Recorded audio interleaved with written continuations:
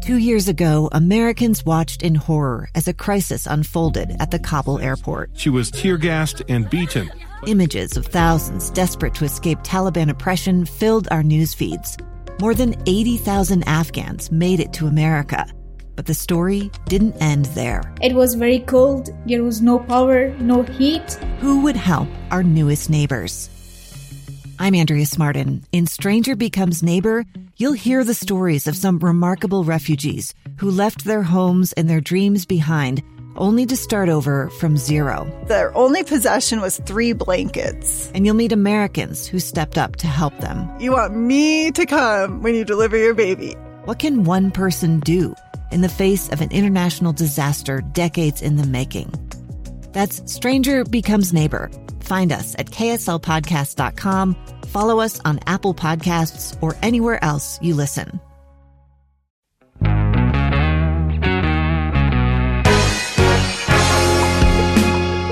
right, welcome to another episode of Helmets Off. Scott Mitchell, your host here.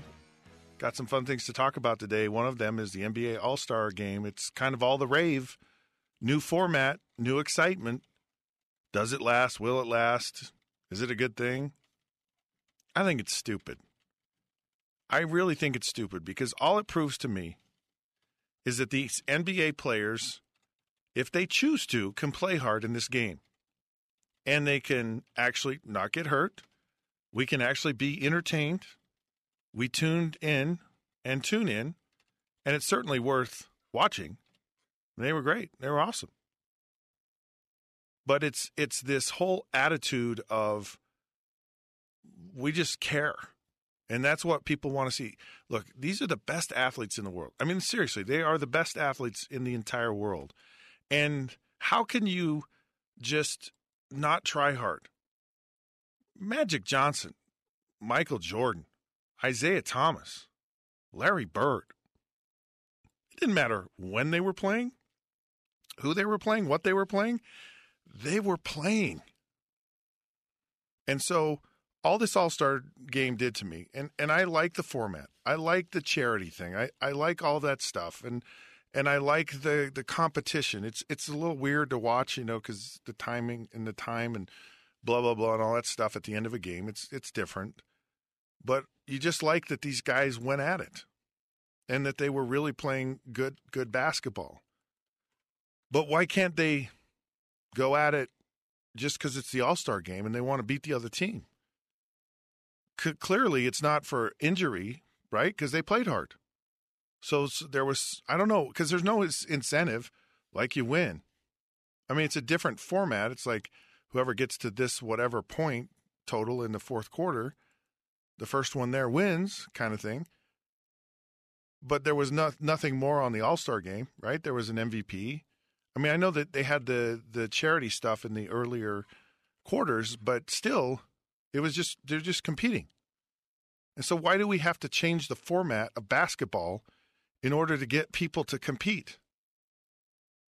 Why not just compete because we have so much respect for the game of basketball or our sport or our profession, whatever it is, that anytime we go out and represent the game, we give it our best shot because we are the best players in the world. Everyone's like, oh, no one's going to go hard in the middle of the season because they're going to get injured. Well, that got thrown out the door. They played. They played hard. I mean, I was so worried about Rudy Gobert. Because Rudy Gobert deserves to be an All-Star. And he's a unique talent. And he's a 2-time reigning Defensive Player of the Year. Probably should be 3 times. Should have been an All-Star before now. But he's a defensive-minded player who actually has a high shooting percentage because it's a alley-oop, pick and roll. And so he's right at the hoop all the time, which is where you want your big man. You don't want him out there shooting 15, 20-footers. You don't. And Rudy Gobert has shown and that, you know what, you can play defense in the NBA All-Star game. He scored 15 points, or maybe even more. Might have had 20. And he was a great player in the All-Star game. And I thought he would be abysmal. I thought he'd be terrible. It's a 3-point game. It's a run and gun and alley-oop dunks and all of those things. And he's more of a set pick and roll dunk guy. But he was great in his first All-Star game. And so it just goes to show you that you can be who you are. You can play your game. You can play basketball and play it hard. Nobody gets hurt. But the fans get something that they can watch, because this kind of half-hearted effort that's shown up in years past is not cutting it. Now, I will tell you, because there is one side of the All-Star game that I think was a little bit disconcerting to me, and it's only because I'm a Utah Jazz fan, and Donovan Mitchell was a part of this. Well, Donovan Mitchell was the last player picked. So they choose the team. So you have the starting 5. So you have to pick those players first. So it doesn't mean Eastern Conference, Western Conference, but those first 10 players, well, they're really 8 because the 2 guys are picking. The first 8 guys, they have to be taken first. But you can take from the East or the West, and then you go on to the reserves. Well, Donovan Mitchell's a reserve, and he's the very last player picked. The very, very last one. And I would have to think that would stink, because as a player, you care that your peers care about you, that they like, your game, and that they want you to be on their team, and they want you early. But when it's like you're the last pick, it's like you're not even picked. You're just like, oh, who's left? Yeah, we'll take him. So it's not, hey, we want you. It's like, yeah, we got to take you. We'll take you because we have to. That's the rules. Everyone gets picked. And I would feel awful if I was the, yeah, we have to have you guy. That would be a terrible feeling.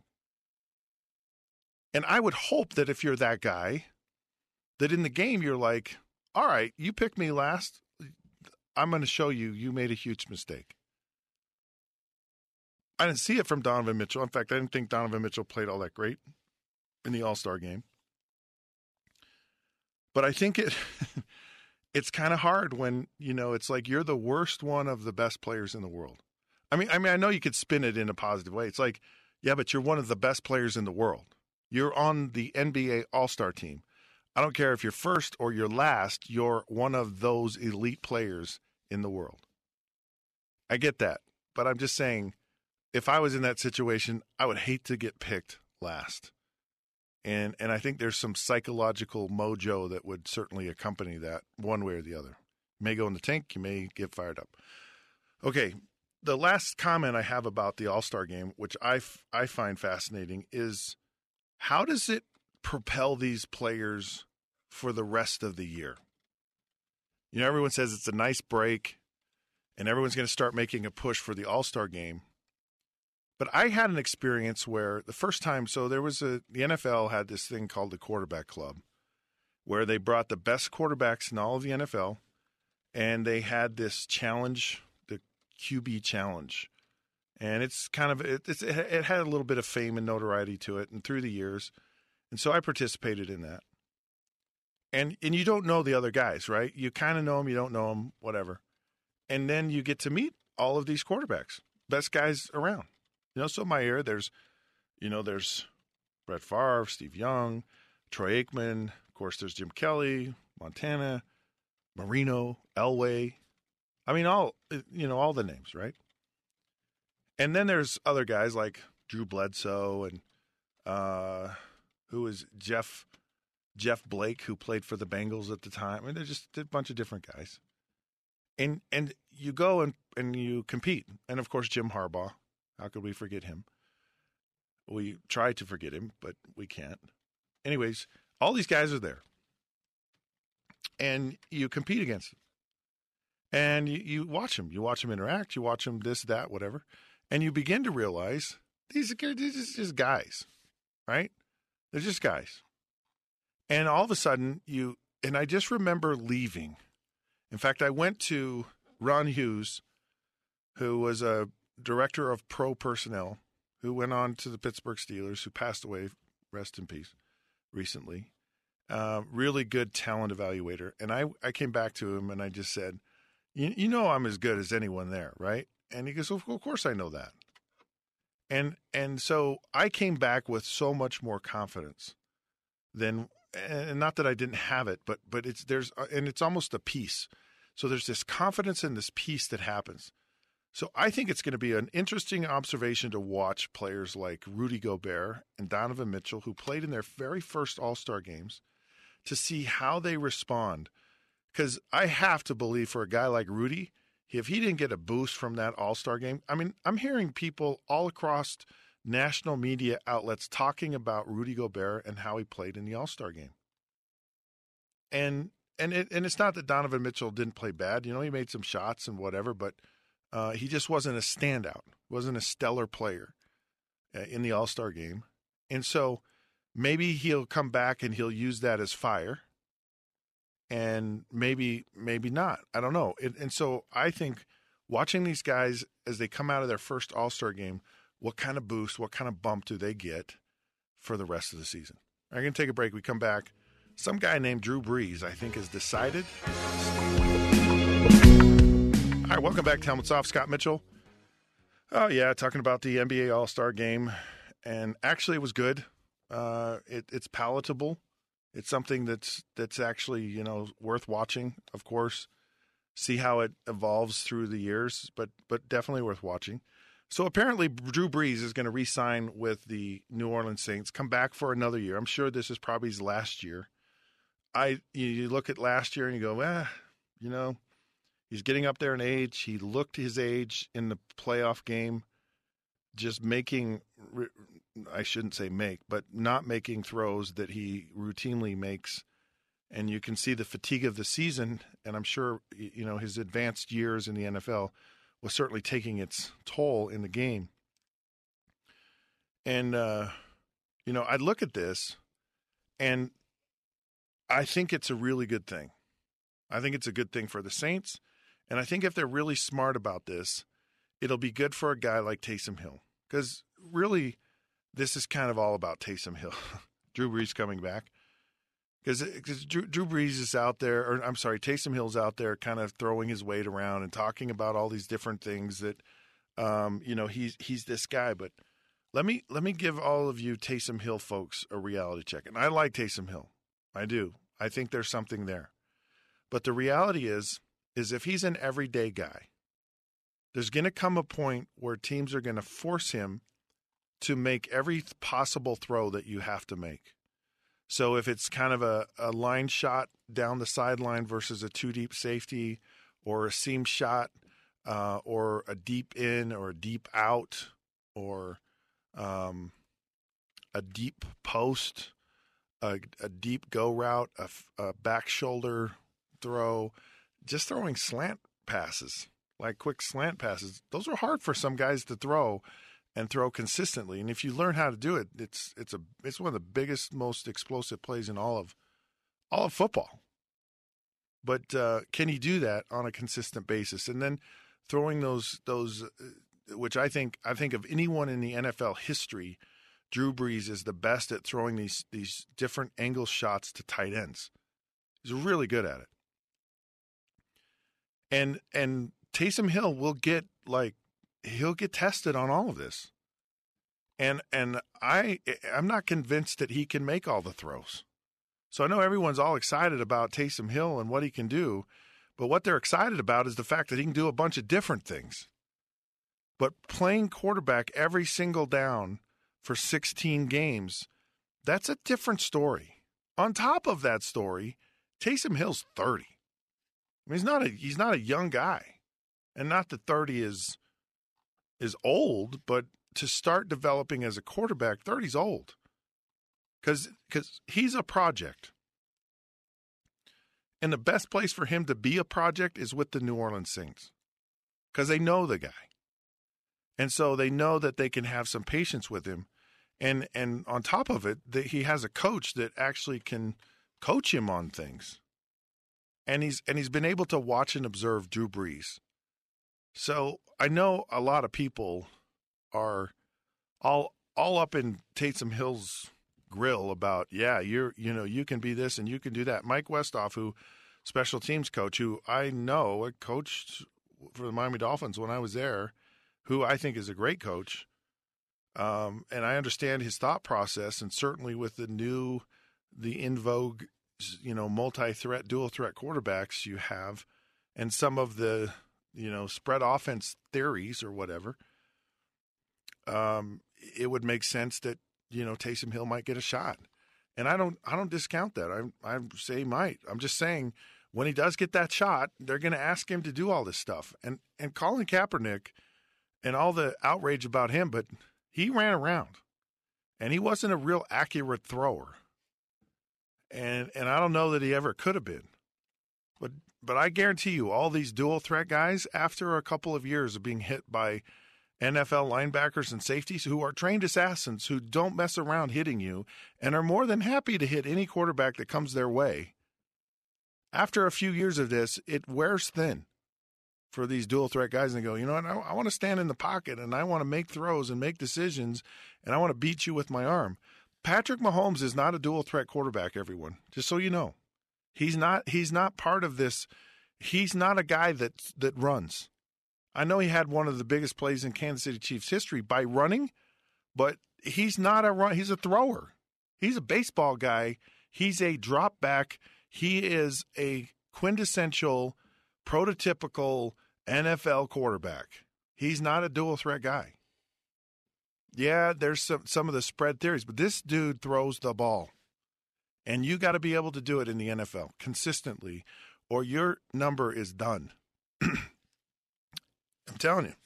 Ask RG3. Ask Tim Tebow. Tim Tebow could not consistently throw and make all the passes he had to make. I know he hit a slant route, but that was about it. And it's got to be more than that. All right, going to take another break because we like breaks. And then we're going to come back and, some Brady guy did something. Welcome back to Helmets Off. Scott Mitchell. I think it's fascinating, these quarterbacks. I know there are other positions, and I know other positions focus on other positions. And so I'm a quarterback, and I'm supposed to, but I'm not just, I can focus on whatever. I know what goes on in the game of football. But the quarterbacks, they make the world go around. And, of course, Drew Brees is a guy that's been making the world go around. But another guy who kind of is in his own world and kind of owns the universe, and that's Tom Brady. So the speculation, and we've been having some fun with this about, these cryptic messages that Tom Brady, like he talks about turning the lights out at Gillette Stadium because – he's leaving. And then you get the rest of the story. He's leaving to go watch the Super Bowl. And then you have Tom Brady at home with Giselle and his son. And they show this social media post where it looks like he's eaten some cake, which he says, I haven't eaten cake. I don't eat cake. It's not part of my nutritional program. And he goes, and he has his mouth in the fork, and the fork is, it appears that he's eaten a piece of cake. And if he's eaten cake, that means he's done, right? So Tom Brady's messing around with everyone on social media. He's like having a ball with, where's Tom? What's he doing? What's he, And so Tom Brady's made a declaration and said, if you want me, then you got to come get me. I mean, if this isn't the most beautiful girl in the room routine, like, you're going to have to pursue me because I'm not coming after you. And I'm pretty, amazing here. And so, you better bring your best stuff. I don't know anyone who has that kind of clout. Like, this is the NFL, okay? And really, everyone's replaceable. Everyone is replaceable. Even Tom Brady is replaceable. And I don't know about this attitude. I really don't know about this attitude other than maybe it really minimizes the number of people, or maybe he's just not that interested in leaving. And maybe he's just a guy that goes, look, I'm not going to go on the traveling circuit. I'm not going to go on parade. I'm not going to go to these different organizations and sit down and have dinner with the owner and with the coach and meet with their training staff and then have someone talk to me about the community and where homes are and where schools are for your kids and why, you'd just be a great fit for the Carolina Panthers or for the whoever, Tennessee Titans, or maybe the Las Vegas Raiders, although it'd be kind of cool where I lived if he was the Raiders. But I just find this shocking to me that Tom Brady would have this insistence that if you really want to see me, you really want to be around, you really want Tom Brady, and maybe he talks in the third person now, just says, look, if you want Tom Brady, you got to come see Tom Brady because Tom Brady ain't coming to you. And maybe that's how it is. I don't know. I really don't know. I know he sold his house where he is, and I vacillate with Tom Brady. So this whole move, I don't know, whatever. I think it's stupid. It's just stupid. Because if you do go somewhere, then it's like, oh gosh, we got to deal with the diva Tom Brady. He's coming here and he probably flies to games on his own. Probably has Mondays and Tuesdays off. Probably has 3 lockers for himself. Shoot, he may not even have to practice with the team. I don't know. I mean, who knows? And so I'm leery about that. But on the other side of it, should he stay in New England or should he go? I'm actually vacillating with that. Initially, I said I should stay. So hard to go to a new system and figure it all out and get assimilated to it. And football and concepts of passing routes and whatever. But it's still a new uniform. It's still new coaches. It's still a new philosophy, a new system. And it ain't the Patriot way because there's only one Patriot way. And it's really, it's kind of when all the parts are together. I know on the good teams I've been on, I think of the 95 Detroit Lions, we were amazing. And everyone decided that they were better than the sum of everything. And so guys wanted more money or they wanted more throws or more runs or whatever. And it really dissipated quickly because people thought they individually were better than the collective group. And that's just never the case. Tom Brady is going to have his greatest success with the New England Patriots staying there with Bill Belichick than he could anywhere else. And there is a side of me that says, there's teams that are close to winning. Tennessee's one of them. They might be a Tom Brady away from a Super Bowl. I've heard this story before, and all the other parts have to show up at the right time, but Tom Brady certainly could bring something to some of these teams. I mean, the Indianapolis Colts, they are not far off. So, I doubt John Elway would bring Tom Brady out for 3 years. He might. I don't know. That'd be a circus if he went to Denver. That'd be crazy. John Elway, Peyton Manning, and Tom Brady are your quarterbacks. It'd be pretty cool. All right, well, either way, Tom, get off your high horse, take a trip. You fly on a private jet and go meet people. It's not that big a deal. Not going to hurt your feelings. Okay, Helmets Off is now off. We're powered by KSLSports.com. Find us on Facebook at the Helmets Off Podcast, Twitter at the Helmets Off Show. And until then, we'll catch you soon.